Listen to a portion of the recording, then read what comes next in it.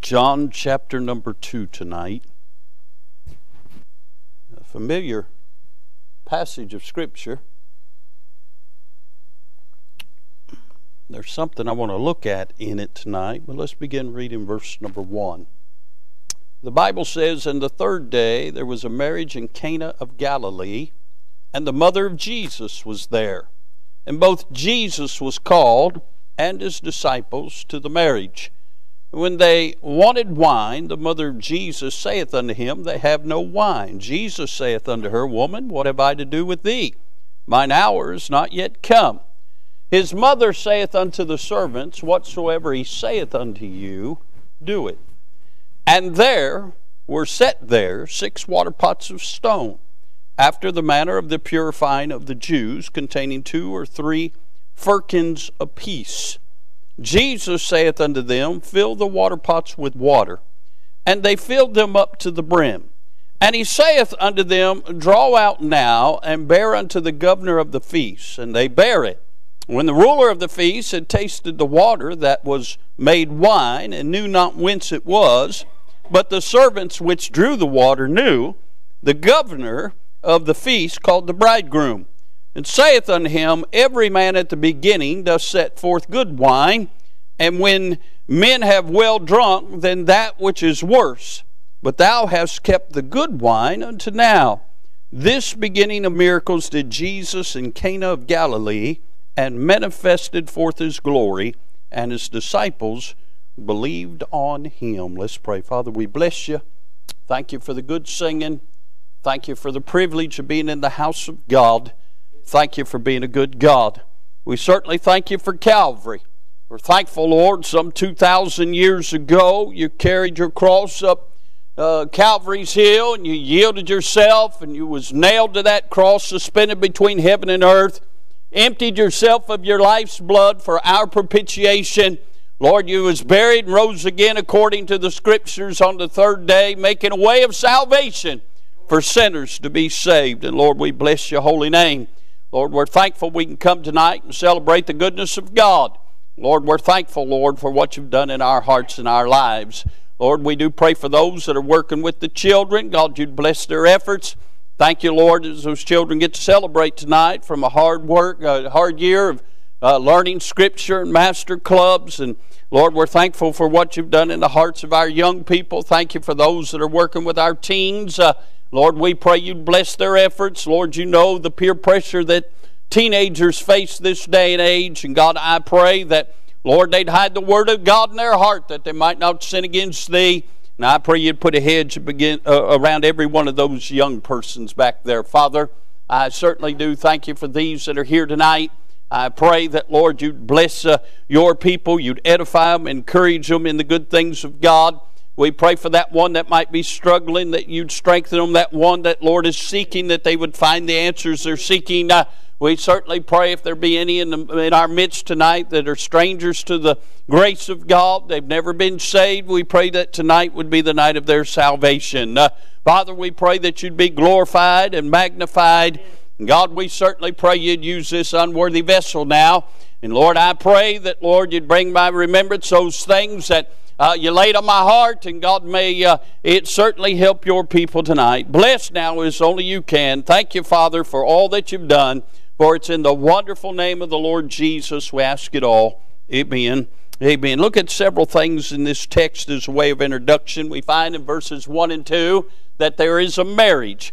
We find that in this day and age, a marriage is an event. And we find that the mother of Jesus was invited, and Jesus and his disciples were invited to the marriage. I'm glad there's going to be a wedding one day. I've already secured my invitation. I'm glad the Bible says, Blessed are they that are called into the marriage supper of the Lamb. And there's coming a day when the Lord Jesus is going to marry his church. What a day that's going to be. Can I say that every marriage on this side of heaven is just a picture of what the relationship between the church and the Lord Jesus is to be. And what a day it's going to be when the church and the Lord Jesus are united forevermore. We see a marriage, but we also see there's a messy situation. Look at verse number 3. And when they wanted wine, the mother of Jesus saith unto them, they have no wine. It's a messy situation. I just told you that a marriage was an event in that day. There's still an event in this day. There are some people that lose their minds over what they spend for a wedding. I'm thinking, that's a down payment for a house. I'm thinking, that is one great honeymoon you're spending on this wedding, huh? Seth, you got a year. Here, listen to me. Go to Vegas and let Elvis marry you. It's a lot cheaper, okay? But this wedding, this event that is the event of Cana for this time, they've run out of wine. Now, I know we're amongst Bible believers. I'm not going to spend a lot of time on this, but let me help you something. When it's mentioning wine here, it is not mentioning Mogan and David that you can go get at Kroger's. It's not talking about an alcoholic beverage. It is talking about the fruit of the vine. It is talking about what we know as grape juice, okay? It wasn't fermented.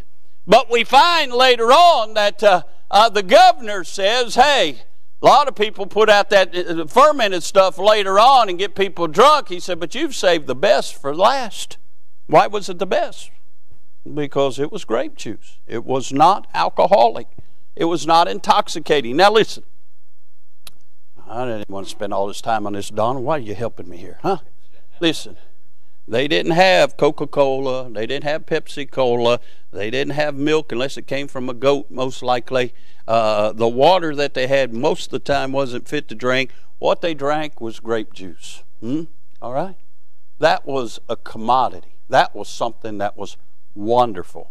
And the messy situation is they don't have that. They got a big crowd and nobody's thirst is going to be quenched. They are in the desert, by the way. It is important to have something that's going to quench people's thirst. Notice the minding in verse number 4. Jesus saith unto her, Woman, what have I to do with thee? Mine hour is not yet come. Now look at verse 5. His mother saith unto the servants, Whatsoever he saith unto you, do it. Now can I say there's a lot of people that worship Mary and put a lot of stock in Mary. This is the only commandment Mary ever gives. And what Mary says is, whatsoever Jesus saith, do it. Can I say that's still a great commandment today? Jesus saith, I am the way, the truth, and the life. No man cometh unto the Father but by me. Whatsoever he says, we better do. In verses 7 through 9, we find the miracle. Jesus saith unto them, verse 7, fill the water pots with water. And they filled them up to the brim, and he saith unto them, Draw out now, and bear unto the governor of the feast. And they bear it. And when the ruler of the feast had tasted the water that was made wine, and knew not whence it was, but the servants which drew the water knew, the governor of the feast called the bridegroom. Now we see the miracle here. The miracle is Jesus turns water into wine. And then we see the message. The message in verse number 10.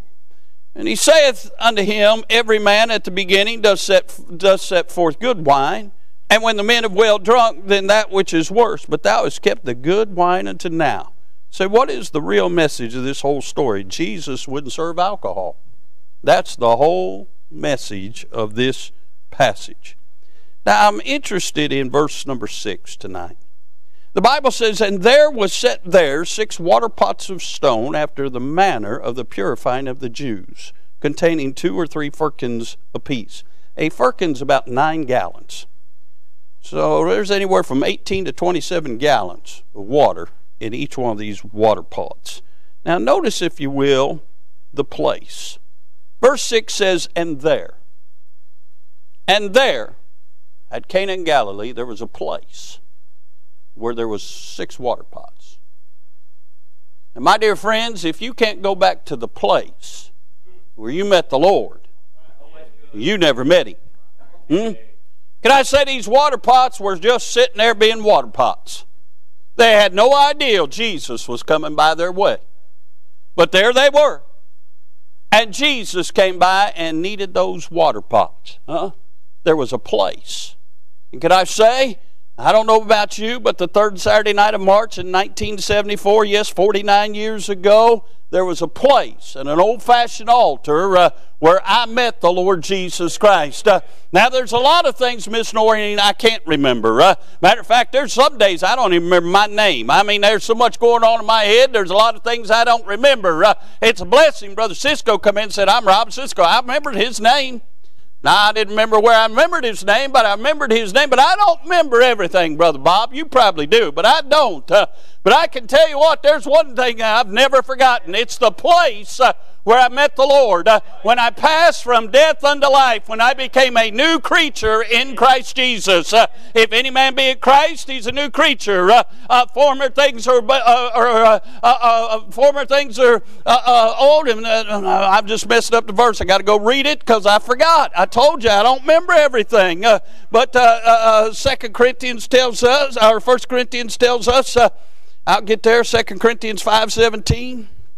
I got to read it because I'm not going to let the devil get the victory. Therefore, if any man be in Christ, he's a new creature. Old things are passed away. Behold, all things are become new. What happened, preacher? I went to an altar lost without God, a sinner. I went to the altar on my way to hell. But when I got to the altar and I called on the Lord and I believed on the Lord and I put my faith in Him, that night He saved me and He changed me. I went to Him a sinner, but I left a saint of God. What a blessing. We see, and there we find a place. I want you to notice, if you will, the particulars. Look what it says. And there was set there. There's a second there. The first there is the place. The second there is the particulars, the factors, the circumstances. I don't know what factors or circumstances was in your life when you met the Lord.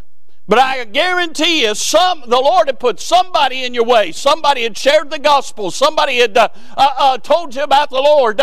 And your life might have been turned upside down. I mean, you might have been sitting on a church pew like you did every Sunday since you can remember. But you might have been the worst sinner there was. Your life might have been a mess. And you knew you needed a change.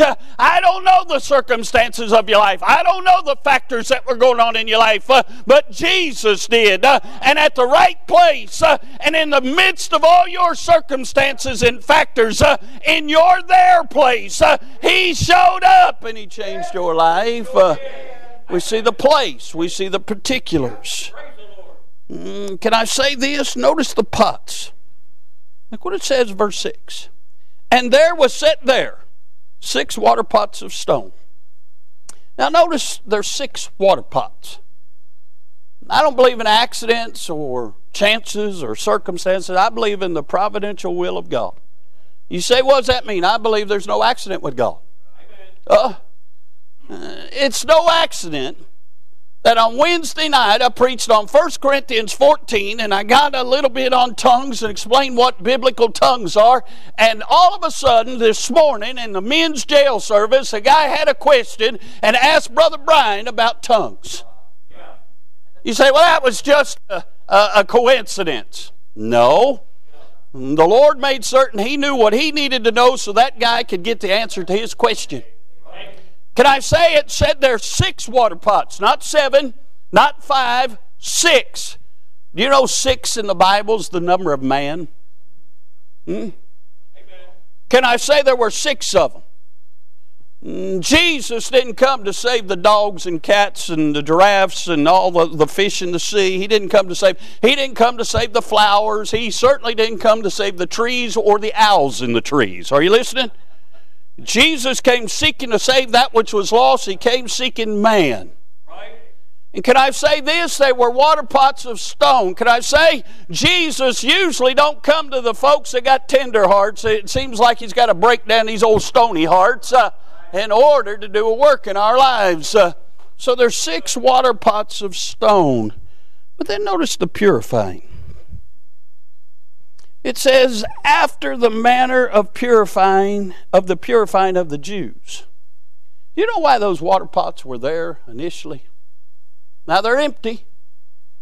But those water pots were present. Can you imagine how much a water pot of stone weighs that holds 27 gallons of water. You take your back and not mine to move them, all right? Those water pots were setting aside. They were better known, Miss Marcy, as wash pots. You see, the Jews wouldn't eat or drink anything unless they had cleansed their hands. Matter of fact, that was one of the indictments later on they had against Jesus, that he ate with sinners and publicans, and he didn't do all their purifying. He wasn't kosher, if you would. He wouldn't go in and wash his hands because they didn't have wash pots. They had wash pots in abundance. These just have to be empty, where they'd come and they'd wash their filthy, nasty hands in them and then go on into the feast. Well, Jesus tells the servants, fill up these wash pots. Now, these guys know that this is a filthy thing. About the only thing more filthy would be a urinal. And here's this wash pot with nasty water in it. And Jesus says, draw out and give to the governor. That's why it said the servants knew what was in them wash pots. And they drew it out, and the governor says, this is the best thing I put in my mouth all day. Are you starting to see the miracle? Jesus took the base things to confound the wise. He took something that was nasty and filthy and something that nobody else would care about, and he changes the whole feast, and that's his first miracle. I'm interested where it says, and there were set there. I don't preach on this little thought. I'm not going to preach on that. I just want to preach on there you were. There you were. Huh? I don't know about you, but I was minding my own business. I didn't go to church for looking for God that night. My granddaddy was the preacher, and I went to church because that's what we always did. And it's only by the grace of God I probably didn't have my pocket knife in my pocket, or I might have been carving my initials in the pew. I had been known to do that. I had been, let's just say, chastised more than a time or two for things I did with that pocket knife in church. You're glad you didn't know Paul. He'd have straightened you out, son. Are you listening? But I'm here to tell you, I wasn't looking for God. I was just there. But I'm glad he came looking for me. Huh? There you were. Huh? You was just on the job, like you always did. Didn't really know that Brother Stephen was going to come share the gospel. There you were. But he introduced you to the one that would change your life forevermore. Oh, what a blessing. Just there you were. That's what these were. There were those water pots. There they were. Nothing significant, nothing amazing, nothing wonderful. Nobody else paid them any attention, but Jesus did. Can I say something about these wash pots? Can I say, first of all, they were void. They were empty. What good was a wash pot if it's empty? You can't wash your hands in an empty wash pot. They were empty. They existed, but they were unused. I don't know about you, but before I got saved, I was empty. I was alive, but I was dead in trespasses and sins. I was of no use to God. But here he came, and he came to where I was. My life was void concerning God. I was at enmity with God. I don't know why God looked my way, Brother Ed. I don't know why he cared for me. But he did, and I'm glad he did. Hey, can I say tonight, my life's not void because of what Jesus did in me. Can I say these wash pots were void? But can I say this? These wash pots were valuable. You say, preacher, they're just wash pots of stone. Why are they valuable? Well, can I say they didn't mean much to others, but they meant something to Jesus. And can I say the world looks at us, we don't mean much to the world. Matter of fact, that they say we're non-essential. We don't even really matter. Can I say, I don't know about you, but Andy Beshear, the governor of the wonderful state of Kentucky, has never called me to ask me about anything. I am at best a thorn in his side.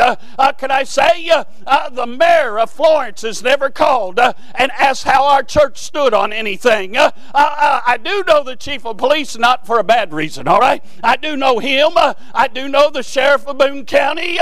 But can I say most people of stature really don't care about me? Can I say most people that are normal people don't care about me? Even the people at Walmart don't care about me. They just don't think much of me. But can I say, Jesus thought so much of me. He left Calvary and He went and He laid His life down and paid for my sin. I don't mean much to this world, but God bankrupt heaven in order to pay for my sin. Hey, I sure am valuable to Him. He said, what profit a man if he gained the whole world and lose his own soul? Jesus said, I'm so valuable, I'm worth more than all the world and all of heaven, because He turned His back on all of it to save my never-dying soul. These watchpots were void, but they were valuable. Can I say that these washpots became vested? This empty, vile, dirty stone washpot became filled. It became filled. It was found to be worth something. Can I say my life was empty? It was aimless. But when I met the Master, He filled me with His presence. The Spirit of God took up His abode in me. And then He started filling me with His Word, filling me with the goodness of heaven. Me who was once outside and was not in on the things of God. Me who was worthless. Now I have worth. Now I'm vested. Now I've been made a joint heir to the throne of Christ. Now everything He owns, I own.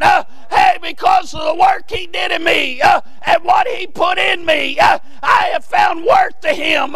I'm just an instrument in His hand, and you're an instrument in His hand, and we're written epistles known and read of all men, and God uses nobodies like us to impact other people's lives.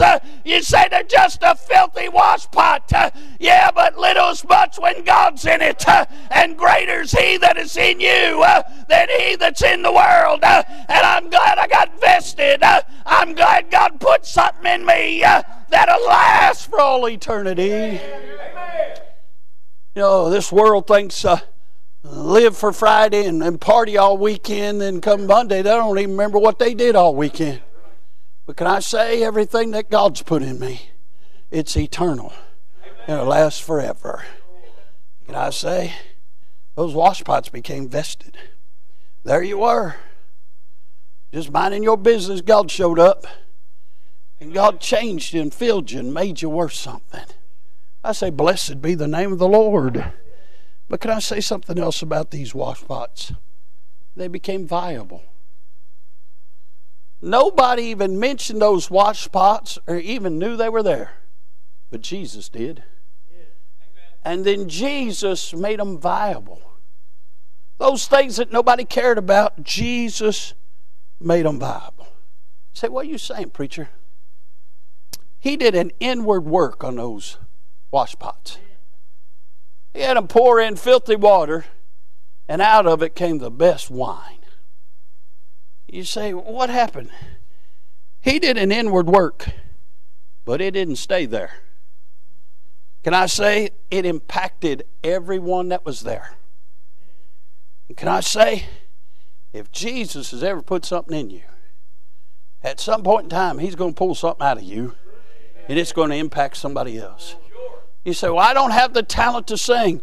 I don't have the gift to teach. I've never been called to preach. What can I do? Neighbor, whatever He's put in you, just let Him work it through you. That's what Paul meant when he said, work out your own salvation. Huh? He didn't say work to be saved. If you believe on the Lord Jesus Christ, you'll get saved. But what he did say is that which God's put in you, let it work out through you. Some people have the gift of gab. Well, just tell people about Jesus. Say, well, I don't know all the Bible. Well, just tell them what He did for you.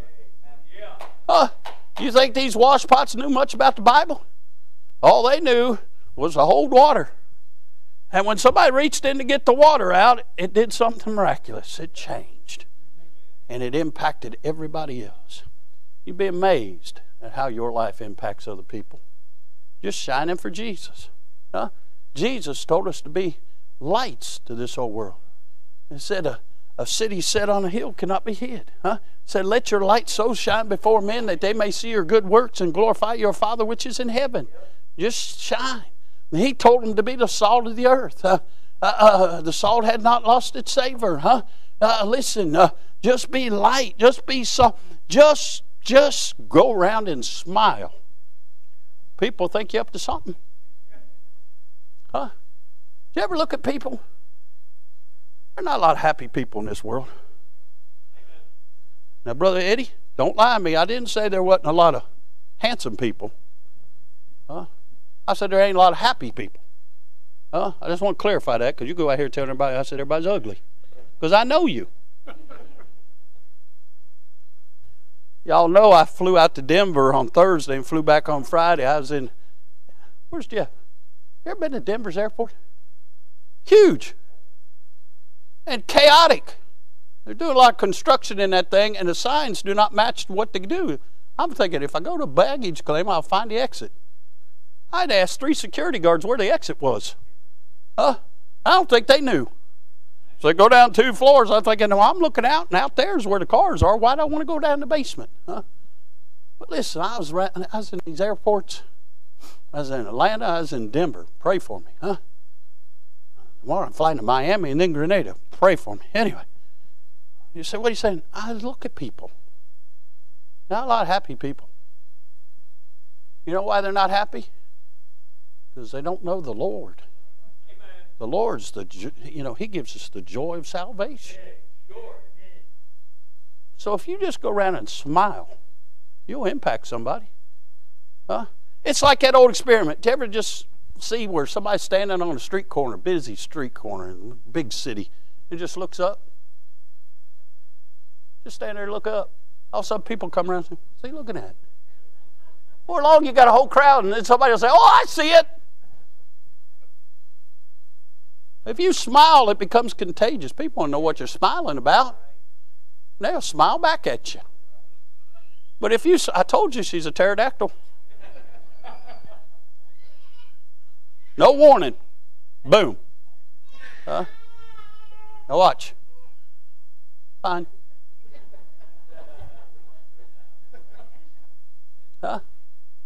That's her. That's the only time you hear a peep out of her. When she's hungry, you better have her ready. But listen, if you smile at people, they might just ask you, what are you so happy about? Well, you can't be happy about the weather. You can't be, because the weather may lie to you. You can't be happy about the news. You can't be happy about anything else going on in this world. So what are you so happy? Well, let me tell you why I'm happy. Because I know Jesus. And He changed my life. You say, what happened? Well, they'll probably walk on past you, but you know what? They'll never get away from the fact they saw somebody that was happy and asked them why they was happy, and it was about Jesus. You never know. The next happy person they might run into might tell them something similar. And you never know. The next person they run into, they might ask them and say, well, how did you get to know Jesus? I'm glad you asked me. And open the Bible and begin to show them what the Bible says. For God so loved the world that He gave His only begotten Son, that whosoever believeth in Him should not perish but have everlasting life. And He might show them where Jesus said, except you repent, you shall all likewise perish. And He might show them there's none righteous, no, not one. He might show them that we're all sinners. Might show them that Jesus loved us while we were yet sinners. And just tell them the plan of salvation. Get down there to Romans 10:13. For whosoever shall call upon the name of the Lord shall be saved. Notice what it says down there in verse number verse 11. This beginning of miracles did Jesus in Cana of Galilee and manifested forth His glory. Now look right here. And His disciples believed in Him. Is that what the Bible says? No. Can I say the devils believe in Him? They fear and tremble. Can I say Discovery Channel believes in Him? They just tell you He was a great Bible teacher or a great prophet. It's not enough to believe in Jesus. Not enough to believe He was born in a manger, born of a virgin. Not enough to believe He died on a cross. Not enough to believe that He got up from the grave. You got to believe on Him. What does that mean? That means you turn from your lifestyle and you turn to Him and you call upon Him and you put your faith in Him and you accept Him as your Lord and Savior and your only means of salvation. It's different to believe on Him than to believe in Him. You see, they hung out with Him until He did that first miracle. Then they believed on Him. Can I say, you never know what Jesus can do in your life. But I do promise you this, He will use you to impact somebody else's life. And there's nothing greater in this life than knowing God used you, just an old washpot, because you were there to impact somebody else's life. Nothing greater than that, than to know that the great God of glory, who loved you when you was unlovable, even though He's loved you with everlasting love, you yourself wasn't worth 2 cents. You wasn't worth the powder to take the blow away. But He loved you. He came to where you was, changed your life and filled you. And now He uses you to impact somebody else. What a God. So let me ask you this question. And there you were. Can you go to a place where you met the Lord? If you can't, tonight might be your place. Said, preacher, I know that I'm saved. I know beyond a shadow of a doubt I'm saved. Hallelujah. What has God done in your life? How are you impacting somebody else's life? Friend, you can look around this world and know it's not getting better. It's getting worse. The Bible says, this know also in the last days perilous times shall come. This thing's winding down. The Lord's about ready to come after His church.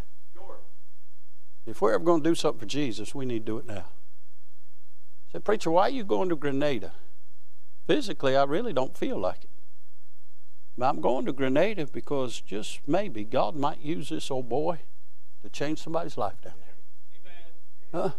And if I go down there and Brother Jeremy Scott says, preacher, I really feel like preaching, you just go sit in the corner. I'll sit in the corner and pray for him the whole time he's preaching, that God will use him to change somebody's life. You say, preacher, why do you go? Because we're running out of time. And we need to do all we can while we can, because there's washpots sitting around everywhere. You say, well, I never see them. That's the problem. We don't notice them, but Jesus does.